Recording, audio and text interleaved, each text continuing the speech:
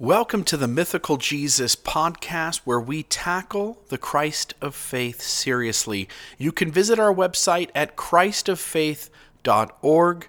That's christoffaith.org. Our goal here is to explore with new eyes the life of Jesus Christ, to do so with an emphasis on development and humanity, and looking at the human experience through the life of Jesus. If you like what you hear, would you please consider becoming a recurring donator by going to christoffaith.org and clicking the donate button in the top header. Make a donation, have it be a recurring monthly donation, or if you want, make it a one-time donation. There's several amounts there, or you can choose the amount yourself. Also, feel free to explore the website. On the site, you will find tools, resources, documents to help you in your faith development and to better understand Jesus, the teacher, and his role in that. And now, on to what you've been waiting to hear. Here we are, back in Mark chapter 6, starting with verse 7. We talked last time about being in your own hometown and how those who know you will tend to dismiss you. The author of Mark immediately follows up that story, telling us that Jesus sends out the 12 disciples. So here he is, dismissed in his own hometown, and then Jesus immediately follows up by sending out his 12 disciples. So sense for a moment, you're Jesus, and you were amazed at the unbelief of those from your own hometown community. You had expected something else, like we all do. When we catch some piece of wisdom, we often reach out to those we know and love, and they are the quickest to dismiss the wisdom. 'Tis life. And Jesus, being dismayed at that having happened, figures, why should I waste any more time here? And so Jesus sends out his 12 disciples to go to other places, from village to village, teaching the people. And he called his 12 disciples together and began sending them out 2 by 2, giving them authority to cast out evil spirits. 2 by 2, this is important. First off, it's a level of accountability. When we are on our own, we are more prone to make mistakes knowing that nobody is next to us watching us. So in a sense, sending out people 2 by 2 helps us to be accountable to each other. We're going to make better choices when our goal is a righteous goal, and we are coupled with somebody else who desires to fulfill that goal as well. When we are on our own, we will find more mischief, even if our goal is a righteous goal. And so being sent out to travel around, having someone else with us who has the same mission, who has the same desires, we're going to be better together, generally. And so he sends them out 2 by 2, giving them authority to cast out spirits. I think that's important to note, that they didn't have authority, or at least didn't know they had it. And Jesus then helped them to see by either giving it to them or calling them to see it within themselves, authority to cast out evil spirits.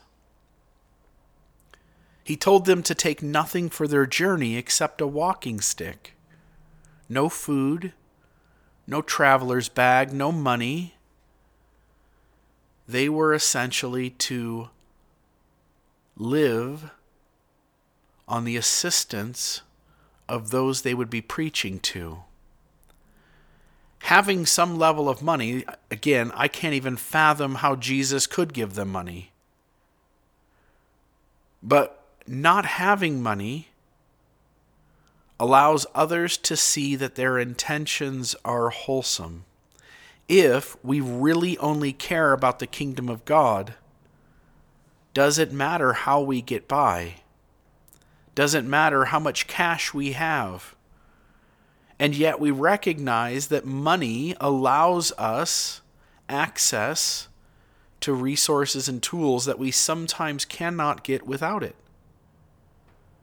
And yet Jesus here sends them out 2 by 2. No food, no traveler's bag, no money. He allowed them to wear sandals, but not to take a change of clothes. Wherever you go, he said, stay in the same house until you leave.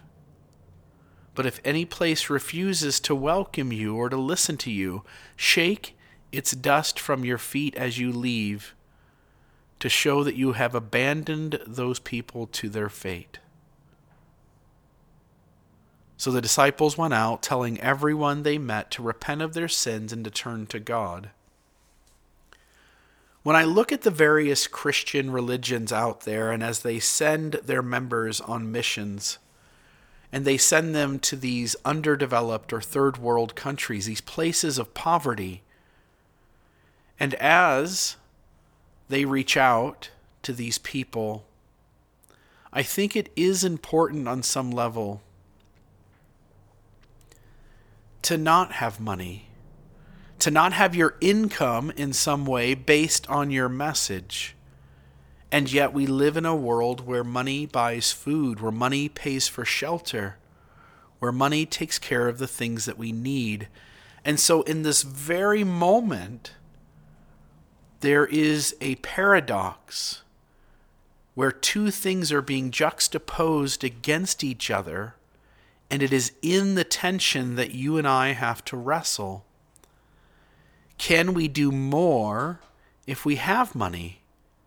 Can we do more if my ministering has an income that comes with it? Can I do more if I feel better about myself by having extra clean clothes and a few pairs of shoes and a suitcase to put my stuff in? Or is the mission of God better accomplished if I have no money, just a pair of sandals and one set of clothes on my back, and no bag to accumulate my things? You see, when we recognize a theme in development, which is to get rid of ego, that all the ego is about everything that has form. And I think this is what Jesus is pointing to, and I think it's crucial.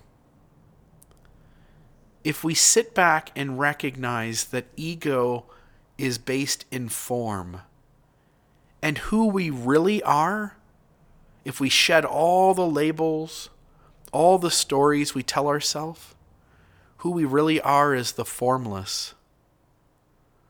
We are the formless. And Jesus here is challenging his disciples, and hence by challenging us, to recognize that all the things in our life that we think make us us. So for instance, if I say, who are you? And you say, well, I'm an engineer, I'm a father, I'm a husband, and again, whatever the I's are, I do this, I did that, I'm an athlete, whatever those things are, they're really not you. Because the only reason they're connected to you is because you were placed in the circumstances you were placed in. You are simply the observer.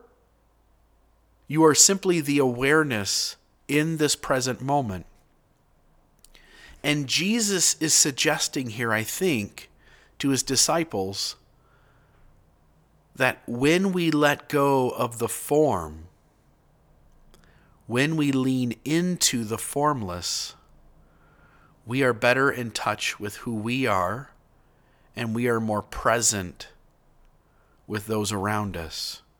And so what Jesus is challenging his disciples to do is to be more present as they go out 2 by 2 to share the word of God with the people, to be more present. In fact, to understand this, let me play about an 9-minute clip from Oprah Winfrey's podcast, Super Soul Conversations. And this is Eckhart Tolle, author of A New Earth, speaking to the very concept I'm talking about on why labels are form. And if we remove those labels and live in the formless, we are more whole. And I hope that you'll understand here after this clip. So let's go to Oprah Winfrey and Eckhart Tolle. What you fear is to be found wanting, but so you dare say not. The fear is that the attention may take the form of disapproval or criticism. Yes, you're afraid of that. So because you're afraid of that, whatever the disapproval or the criticism would represent an injury of your mentally mind-made sense of self, which is the ego. So the image that I have of myself as a capable person or whatever it is that I'm trying to uphold, if I encounter criticism, the ego immediately will be hurt. And so a shy person would not dare say anything because they're afraid of ego loss. They're afraid of ego loss. Got it. And so, because sometimes that's mistaken for an egoless person, a person who's very meek. But it's not. And deep down inside the shy person, or a person who is suffering from this sense of inferiority, there's the desire, the unexpressed desire to be superior. Wow. And inside the person who acts superior, who seems to have a big, confident ego, there's always the hidden fear that he might be inferior. And his whole acting out is to compensate for that hidden fear of being inferior. Okay, behind every positive self-concept is the hidden fear of not being good enough. Yes. Behind every negative self-concept is the hidden desire of being the greatest or better than others. Yes. And where does self-esteem fit into all of that? Where does real self-esteem, what would true self-esteem look like? Well, first there is the ego self-esteem, which is really, even if you have high ego self-esteem, as we've just seen, there's always hidden fear underneath it. It's always there to compensate for that fear that you feel of not being good enough, of perhaps failing. So you need to play a role of being big to compensate for the fear of failure that's deep down. So that's usually the world calls that, the world would say he or she has high self-esteem, if the people who have big egos, but the world doesn't realize that that's not true self-esteem. True self-esteem goes much deeper. It's finding the source of power and aliveness deep inside. We talked about the lake.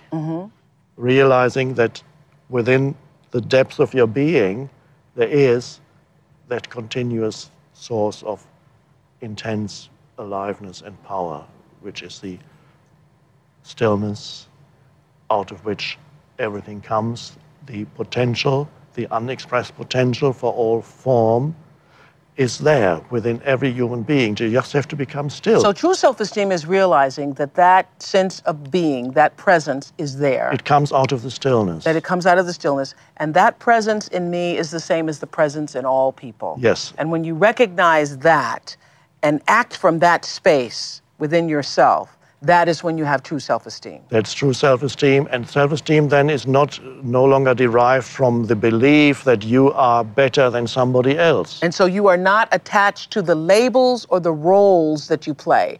And you speak about the many various roles that everybody has. Yes, and then you're no longer devastated by criticism or get very angry when you're criticized, as the ego does. The ego is either totally devastated when you or it gets very angry when it gets criticized, the self-image. But there's a role that most women in our society and all societies play, is that role of mother, which is which is more than just a role. I mean, it's real. It's not just a role. Yes. Yeah.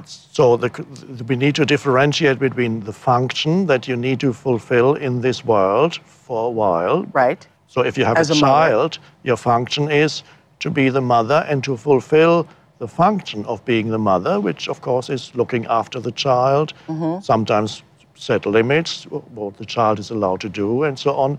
That's all fine. Now, if you become too identified with your function, then the function turns into a role. And then you cannot let go of the role, and that gets stuck to you. And even when the child grows up, and especially becomes a teenager, you still behave as if your child were small, and you still try to control and try to protect when it's no longer appropriate. I got it. Because you're stuck with the role then. So sometimes when the children become adults, the adult children are still treated by their parents who are stuck in the role of parent. They can't let go of the role. Yes, so they believe unconsciously that they need to continue to protect and ultimately control what the child does. Because you don't parent a child the same at every age. No. Absolutely. Yeah. And so they've lost sight of the function that they had as mother to be guide and to direct and to correct and to help and to protect. And right. Yes. And they want to carry that into the future. Yes. Because they are attached to the role. Yes. Okay. And it's not only when children grow up, even when the children are still small. Right. If you are completely identified with this role of mother, then also it can become obsessive. So you might become too controlling or overprotective. Certain functions become overemphasized. You go too far in fulfilling these functions. So what was good initially is looking after the child, protecting the child, can become too much. Okay. I got it. Yeah. I got it. Well, let's clarify what we mean by roles, because I think it's confusing to some people who say, well, listen, I am a doctor, I am a teacher, I am a lawyer, I am a store clerk, I am that. Those are labels. And what is the difference between the job functions that we have and the so-called, and roles, the roles that we play? I met a woman, middle-aged, and she talked to me in a certain way. And I asked, are you a school teacher? And she said, now, how did you know that I'm a school teacher? She did that? She was, because she talks to people as if she were talking to the children at school. Okay. And even when she said, how did you know? She was pointing a finger. Okay. You naughty boy, how did you know that? Yes. Of course, that's how I knew it, because she had become completely identified with her function. Right. So the role took her over. She couldn't leave it. She couldn't leave her function behind after work. Even inside her family, she behaved like a teacher. You say when you adjust the way you interact based upon who you're talking to, you're playing a role. Yes, that also. So do we talk to everyone the same? No, most people, but you need to have some power of self-observation, which is another word for awareness. We talk to children differently. Yes. Friends differently than we do a head of state. Yes, or a so-called important person and a so-called not important person. The janitor in a building different than you speak to your boss. Yes, and this is very interesting to observe in oneself. Yourself. Because you need to observe it in yourself. Otherwise, you won't know that you're doing it. And you can only observe it in yourself if there's some awareness there that is outside of the role. And is this why when you go to a party or you're at an event and you don't know people, the first thing they want to know is, a friend of mine, Marlene, said to me, who is taking our class every week, hello, Marlene, that she was at a gathering recently and that she was trying to practice the principles of A New Earth, and that she was introducing herself around the table, and she was doing that in such a way that she didn't talk about what she had done or accomplished or, who she was married to or where she lived. And that one of the people at the table said, well, we don't care about who you are. We want to know what you do. we want to know, what do you do? And what I realized is people want to know that so they can determine your so-called value. Yes. And to see if you will be of value or... Yes, perhaps that... or necessary for them to play the role with you. Oh, yes, enhance their ego, or whether you might be a threat to their ego, whether they can use you, or whether they need to be afraid of you, or whether they want to have further contact. Whether you fit in their circle. Fit in, yes. Yeah. And all these things, and then many judgments go through people's minds often when they meet somebody, and they're automatic. You observe... whatever. And that is what people mean by what do you do, really, isn't it, for the most part? They want to say, what do you do? Let me place it in terms of how valuable that's going to be to me. I think that's a beautiful place to close, simply recognizing that if we can live in this space where I don't need to be the things that are those labels. I can be a more whole human being by letting some of those labels go, and then recognizing that this might have been the very reason Jesus sent his disciples out with barely anything other than the clothes on their back and sandals on their feet. This has been the Mythical Jesus podcast. We will see you next time. I can't wait. See you then.